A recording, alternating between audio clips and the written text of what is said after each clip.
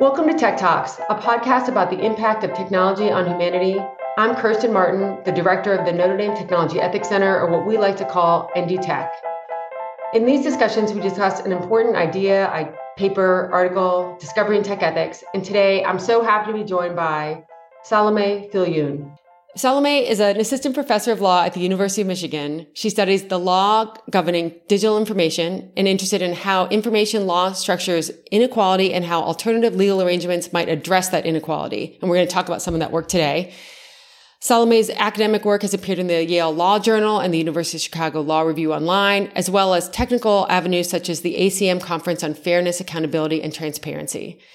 So today we're going to take a deeper dive into this article in the Yale Law Journal, A Relational Theory of Data Governance. And I will just say at the beginning, I highly recommend this article. And the reason is that I think it does such a great job of being deceptively simple in the language on a really complex idea. And so I think if you don't know the background, and I think you do a great job of giving that background, of the nuanced turn that you make in how we look at privacy and data governance and the frailties of what we do right now.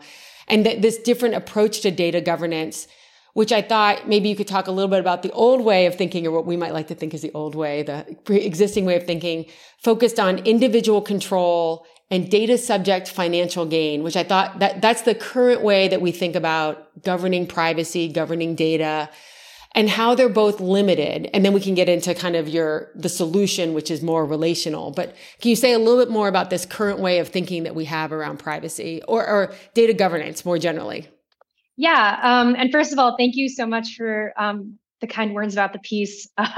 It did not come out that way the first time. I think a lot of early draft reading by people near and dear to my sort of intellectual journey who helped make it as clear as it is. So yeah, I'm really heartened to hear that. And all thanks get passed on to my behind the scenes friends and mentors and colleagues. So I'll sort of just quickly recap some of what I sketch out in the piece about like sort of how our sort of like typical intuitions are formed, or sort of how we typically approach thinking about the kinds of legal interests or claims we have about information in that kind of traditional privacy register. So the old way, as you put it, or sort of the traditional way, is to sort of think about privacy as governing. I like to think of it as like, it's like a little house around all of us, our little sphere of autonomy. And privacy is sort of what protects that bubble. And so there's this feeling of like, much like we would say, the difference between someone being in my house legitimately or illegitimately is like the difference between someone being like a trespasser and a guest is like, did I invite them in? And somewhat intuitively, we just kind of extend that to this like idea of like, I have my little personal bubble, and the difference between whether or not like a company or like a form of a government surveiller or whatever is like entering my little sphere, my little personal sphere, legitimately or illegitimately, is also like, did I invite them in? And the law sort of tends to think about that sort of like consent relationship in these two big, I'm generalizing, but like two big buckets. Yep. And so one of them is like, if I didn't invite you in and you're in, then you have sort of like undermined some sort of property interest that I have and you owe me money.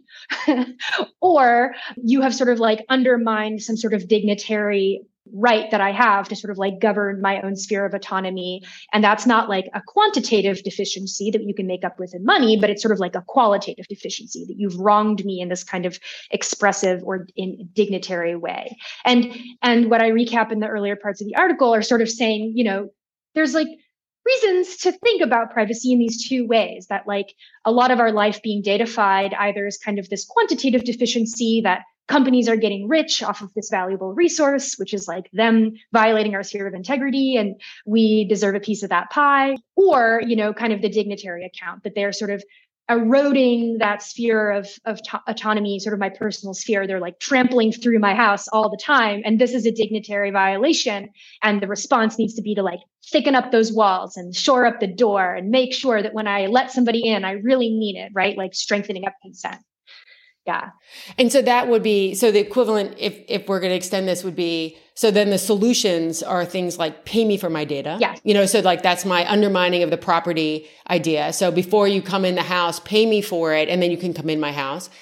Or shoring up the walls of like explicit notice. Yes. So this is the notice and consent idea fixing, and that fixes, I'm putting this in air quotes, even though we're just audio, this fixes the dignitary harm of like not being asked permission first. And so like kind of forcing it on that way. And so this is what I liked about it is it really does encapsulate the two arguments. I get told, especially in a business school all the time, well, the fix is, why don't they just pay us for our data? And you're kind of like, that just does not get to what's going on. But what I liked about what you said is, and this is the aha moment, is that these myths, and I'm just going to quote you here, the point of data production in a digital economy to put people in population-based relations to one another. And so we're treating this as like one-off transactions where the way the structure of this market or this economy works is actually in order to gain population level insights. And so the harms might be at that level as well. And so what I liked about it is you're kind of like, but that we're having these fixes that don't work at the way the world is actually working. And so that's the turn that you're making, right? Is to talk a little bit as a different approach. Yeah. And so, I think a lot of what I'm trying to do initially in this piece is just to say like, look, this little model of like the house and whether or not you think it's like a toll that I ought to charge people for coming through my house or like taking out the walls, that's all well and good. That's just not actually an accurate model of this economy and how it actually works and how like why companies and governments are interested in collecting information about us to begin with, but also like how insights about us that might trigger us being concerned about being people traveling through our little personal house or whatever actually even works. And it's not just about the harms; it can also be about the benefits, which is sort of another aspect of the piece. So yeah, I mean, I think a lot of the reorientation that I'm trying to do is just to say that it seems really stupid and obvious in some sense to point out, but like any data scientist would be like, yeah, duh.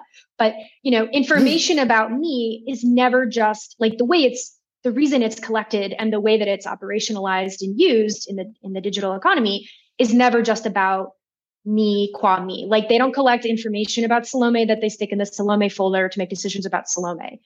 They collect information about Salome that's like, goes into forming populations. So millennial, like woman, like likely to own a cat, like Netflix user.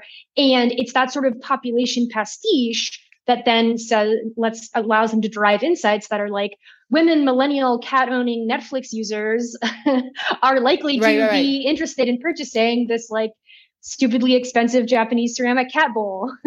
And so what's sort of important about that from like a legal perspective is that insofar as I have like a legally cognizable interest that the law is going to like protect and give me a claim over, it doesn't attach to that one-off individual transaction. It attaches at the point of like those populations being formed and insights being derived from those populations and choices that are being made about those populations. And so that's just a very different way for us to be thinking about what kind of legal interests we're in the business of protecting when we say that people have legal interests in information about them. Right. Yeah. And to this point, what you talk about is like, what I liked about this is that you talked about the relational aspect of data production gets to both the social value that's created. So the point of like kind of like great insights that we can get from big data, but also then the harm of the data collection and use in a digital economy. And so we're looking at the harm at these individual level transactions where the real action is happening in this, like in the neighborhood behind. And in some ways, whether or not I consented to the data collection or not, by the way it works, they can still draw inferences about me. So I might actually still be harmed in the same way as everyone else in the group. And so my dignity might be maintained, but it doesn't at that one point, but it's actually the value and the harm that's being brought forward by this is actually happening no matter what. And so I almost had this visual of all of us looking at like this, like a needle or like the tree, like the leaves in the forest, but like missing the forest. You know what I mean? Like, so we're looking at these little pieces and trying to understand how do we govern this individualized transaction. And we've kept our eye off the ball. I mean, not everyone. Yeah. There's many people who are looking at it, but the real action is on data governance broadly. Yes. And so not on these individual privacy things. And so I just think and what I liked about it also is that you're talking about the social value and the harm that comes from it as well. Yeah. I mean, in a lot of, again, it's like a lot of these points seem actually, I think to me quite clear, and hopefully are clearly expressed in the piece, which is like the thing that makes data collection about people valuable is the fact of our sociality. Like the fact that I do share meaningful similarities with people who live in the same neighborhood as me, or are also millennials, or are also women. Like that's what it means to be socially constituted beings. Like who we are like has a great deal to say about who we are as people, that we exist in relation with one another and in community with one another, which is basic to what it means to be a person. And that's what makes population level data analysis, like the big of big data, socially valuable, is that we can be meaningfully understood in this population level way. And I think that's like a profoundly, it's not bad or good. That's just like what it means to be a person. But, as you sort of hinted at, I think a lot of what I'm sort of trying to reorient is like what, like you said, those sort of from the leaves to the forest, is to say like, that is what it means to be a person. And by the same token, like a lot of our analog social relations are currently marked by conditions of exploitation and domination and oppression, and marginalization. So it shouldn't surprise us that the sort of digital recreations and rematerializations and sort of re-manifestations of the way we relate to one another inherits those problems, also become right, marked by conditions of domination and exploitation and alienation. And that's just a different account of what it is that we might be worried about in the process of datafication than did someone enter my house with permission or not. And I think, and this is a subtle, so for what I liked also is by us focusing and asking firms to focus on this handoff of information, paying someone and getting value for the data that they collected, this trade-off idea, or the notice, give them enough notice, and then as long as they consent, you can do whatever you want. But the thing is that after you get the data, you can do whatever you want. That's the focus on both the dignitary reforms and the property-like reforms. Like, so either paying someone for the data or the notification for data. Is that it really never gave any guidance or discussions around what you do with the data afterwards, right? And so this is where we've kind of taken our eye off the ball, so to speak, in private firms and businesses, is that we have just said, well, as long as I've gotten the data, I can do whatever I want. And what you nicely, like literally take the lens and say, not that you say, I don't care how you get the data, but pretty much like stop focusing so much on this one thing. Like we have enough rules around that. That's fine. What we need to focus on is this entire cloud or forest and what's going on there. And that's where we need to focus, because that's where the value is being created. That's where we're recreating these relationships that are exploitive. That's where all the action is happening. And we're so fixated on this handoff or trading that we're missing giving guidance on the rest of it. Is that fair? Yeah, absolutely. Yes. I mean, again, the way I sort of frame it for legal audiences is like consent works as like a thing we do in law, like, again, to grant the imprimatur of legitimacy to like, is this person in my house, or like, whatever, when I am the agent affected by my own decision. I'm teaching contracts next semester. And when I teach my students contracts, I'm going to be like, a contract is bound by consent. Like you agree to the terms of the contract, and then you're bound by your contract because we think that consent is doing important moral, political, and legal work, which is to say, I had an opportunity to negotiate these terms. I agreed to them. Now I need to be bound by my promise. Consent doesn't work if I am consenting on behalf of another or another is consenting on behalf of me. But because of how the data economy works, we are functionally consenting on behalf of others, and others are consenting on our behalf irreducibly all of the time. So from a legal perspective, I'm sort of just intervening to say, like, we're doing the wrong thing, and that follows very nicely to your point, which is to say, like, I don't even know what it means from like I'm granting a stamp of legitimacy on consenting to a data flow, when if I were to never consent to any of that information being granted, if I were to like fully exclude myself from the digital realm, which would be extremely difficult to do, the accuracy of inferences and predictions being made about me because of how many people I share population features with would not go down at all. Right. Yeah. They can still know what your concerns are. You know what I mean? Like, so they it's just can know one of what those my things concerns are. They can know where I live. Yeah. They can know which shows I'm likely to watch. They could know which food I'm likely to be in favor of. They could know with a great degree of certainty whether or not I'm pregnant or likely to become pregnant. Like very intimate decisions that we think of in that dignitary frame. You know, it's very intuitive for us to think about as that dignitary frame. And it's like scary to think that those sorts of insights aren't up to us, but they aren't. Which point exactly to, as you said, like this entire kind of back end process of how this information is being used, what sorts of insights are being made about it, how are those driving business decisions. A lot more attention and focus, I think, there is clearly kind of one implication of the work. Yeah. And because that's when I think you're right to take a critical lens to like what's going on with the data to say right now, I always joke, you know, data would be a natural place to look would be white collar crime for predictive analytics.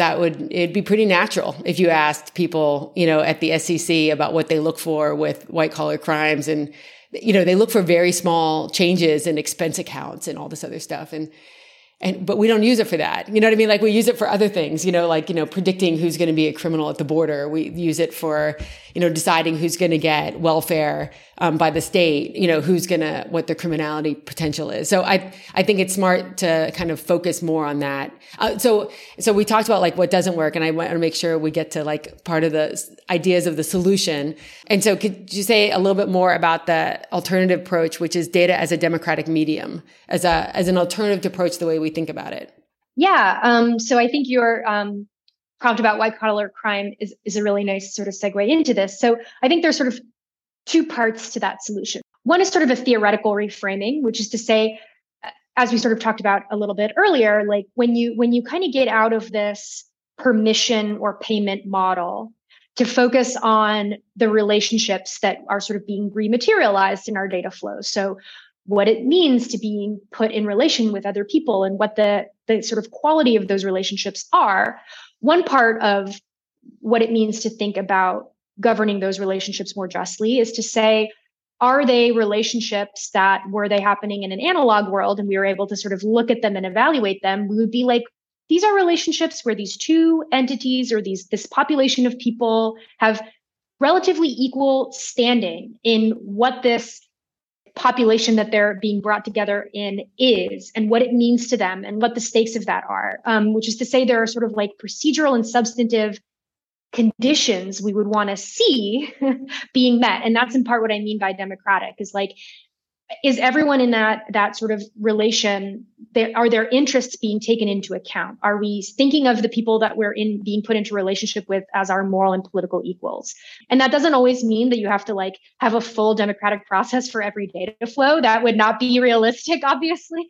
But it does mean that certain things where we have like every reason to believe that a certain group of people are very willing to give this information because they enjoy a high status and low risk, but it has clear implications for people that enjoy a lower status and will shoulder much greater risk, that we would look at that data flow with far more skepticism. And here I'm thinking about things like facial biometric data. Like a lot of facial biometric data is being collected by people who want to move through the airport faster because they're business people who travel a lot. They're fairly secure in our social structure. They enjoy a high degree of status and standing. Those systems are being trained on face data that then are increasingly used and incorporated in fairly carceral systems at the border, in enforcement. So they're being placed in relation with people who enjoy much lower status in our social structure and face far greater risk from being placed in those data relations. So we don't have to necessarily like convene some democratic process of everyone who has a face, but we do have to think about what the quality of that data relation is. And if it's the kind of thing that sets off alarm bells about likely not materializing a relationship in which we are treating people as having equal political standing and taking their interests into account equally. So that's kind of the substantive and the sort of procedural component of what I mean by a democratic data relation. That's great. Yeah. That's great. I remember I was talking, what I like about it is, it's a common, I remember like getting a review back on a paper, which everyone remembers the reviews back on papers. But the answer to them was like, well, couldn't the subject of this predictive analytics program like just complain? Like, what do you mean their interests aren't being taken into account? Like they have to be taken into account. And I was like, oh, why? I mean, like, there's no, I mean, you're like on the basis of what? Yeah, right. Exactly. I mean, like it's like, and I mean, not all of us are kind of like thinking like just every actor has the equal amount of power and can transact openly in the marketplace. And so if you see people have different political standings in the marketplace and different abilities to actually transact or bargain, then, you know, you could easily have people that are being only subject to the predictive analytics program and have no voice whatsoever and no ability to have any voice. And so, and no recourse, there's no appeal process or anything along those lines. And so it reminded me when I was bringing up the white collar crime example of like, if you train something out to, find white collar criminals or instances of abuse or something like that, and then trained it on welfare, you know what I mean? Like something else of the state, where then all of a sudden you're taking it from the private company to the state. You're taking it from people who have, are lawyers or have lawyers at the ready to people who have no ability or not trusted at all. And so you can easily see that same idea of training something in one area and then putting it onto another. Yeah. And I think what is really resonates when you read this is how you capture how the world is working right now, both in the benefits that it's creating and the harms, and saying that this idea of data governance covers both. You know what I mean? So it reinforces, because you can't find solutions that don't understand how the benefits are being accrued, because otherwise the market will go after those benefits. And so you have to kind of understand and encapsulate how the market is actually working, or the industry is working at the moment. And so that's what I liked about your paper, is that it really does capture the way the world is working right now and where the action is, both the benefits and the harms. And then second, I'll just say that it really, what it offers, and you even say it offers two things. It better reflects, the economic value being created, but also it gives us another idea about what the harm is, that it's different than a property or dignitary harm, that the harms can be exploitation and other harms in the marketplace that exist outside the online world or outside the big data world that are just being reinforced in the data world. And so that, I think you did both those things really, really well. And I really commend you on the paper. And I'll just say that if people get a chance to read it, there's a great example, and we'll run out of time to talk about it. But when you talk about Water Corp and Water.org, and how it's a really thought-provoking example of where the property and the consent or dignitary approach fails, and how people who espouse that have a problem navigating between a government-run entity that's trying to conserve water versus someone else that's actually trying to exploit you for your water use. And so you really do a great job of using those examples as well. Thank you. I think definitely for me, part of the kind of intellectual project of this piece was to try to provide a theoretical account of data governance that really did capture both, like really was able to provide an account for what is beneficial about datafying, about trying to understand how we are as a society and how we relate to one another in ways that can be extremely helpful and extremely beneficial, while at the same time still providing a very compelling account of why a lot of people are justified in feeling extremely skeptical about how a great deal of datafication has in fact been realized and the sorts of results that it's had for some of the most vulnerable communities. And so really sort of, again, we all probably think our theoretical accounts are good, and we should hopefully all think they're good and compelling. Otherwise, it's like, why spend years of your life trying to articulate them? But I do think what's really nice about focusing on relations is you can really see both. You can say, if we can really use this profoundly, I think, powerful way of understanding how we relate to one another to try to intervene on those relations of inequality. Like you said, to try to understand things like white collar crime, to understand things like patterns of my water usage and how they might meaningfully be reduced, to try to understand things like how I, as a worker, am connected to a global supply chain, and to try to, develop solidarity across that. Like that requires information, that requires us to know what we don't already know, and to see those ways that we are deeply bound up in the project of one another's social constitution. That's very powerful. But at the same time, if those data relations are sort of recreating relations of exploitation, relations of domination, relations of imperialism, it's important to sort of pinpoint that as the account of what is being harmful right now, because we don't have the tools individually to sort of like individually consent our way out of that.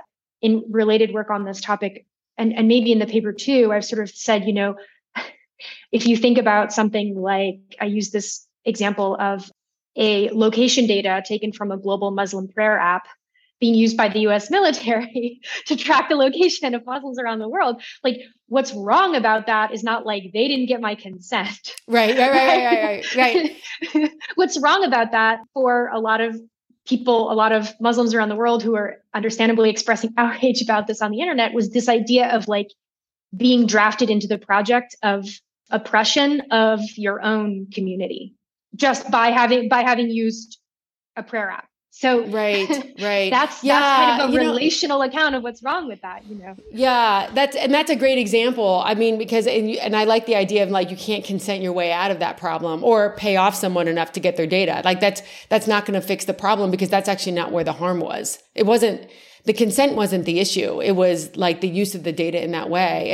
And you're right. There is that additional, there's a friend of mine, Vikram Bhargava, he has a paper on social media addiction, and he argues the same type of thing, which is it's the use of your data almost against your people or yourself. That's a different type of harm than even the other things that we're talking about. Like it's an issue of like, I'm actually contributing to this problem that I am trying to fight in other areas of my life. And so, which is an issue of the use of that data. And I think that you do a great job of explaining that. And I think there's a lot more to say. I mean, yeah, there's a lot more to say about that. And I think that you, I look forward to everything that you're going to do in the future in this area as well, because I can't recommend it enough. And the intro and even the first like 10 pages really encapsulates it. And then you can read the rest of it and look for Water Corp as well as an example.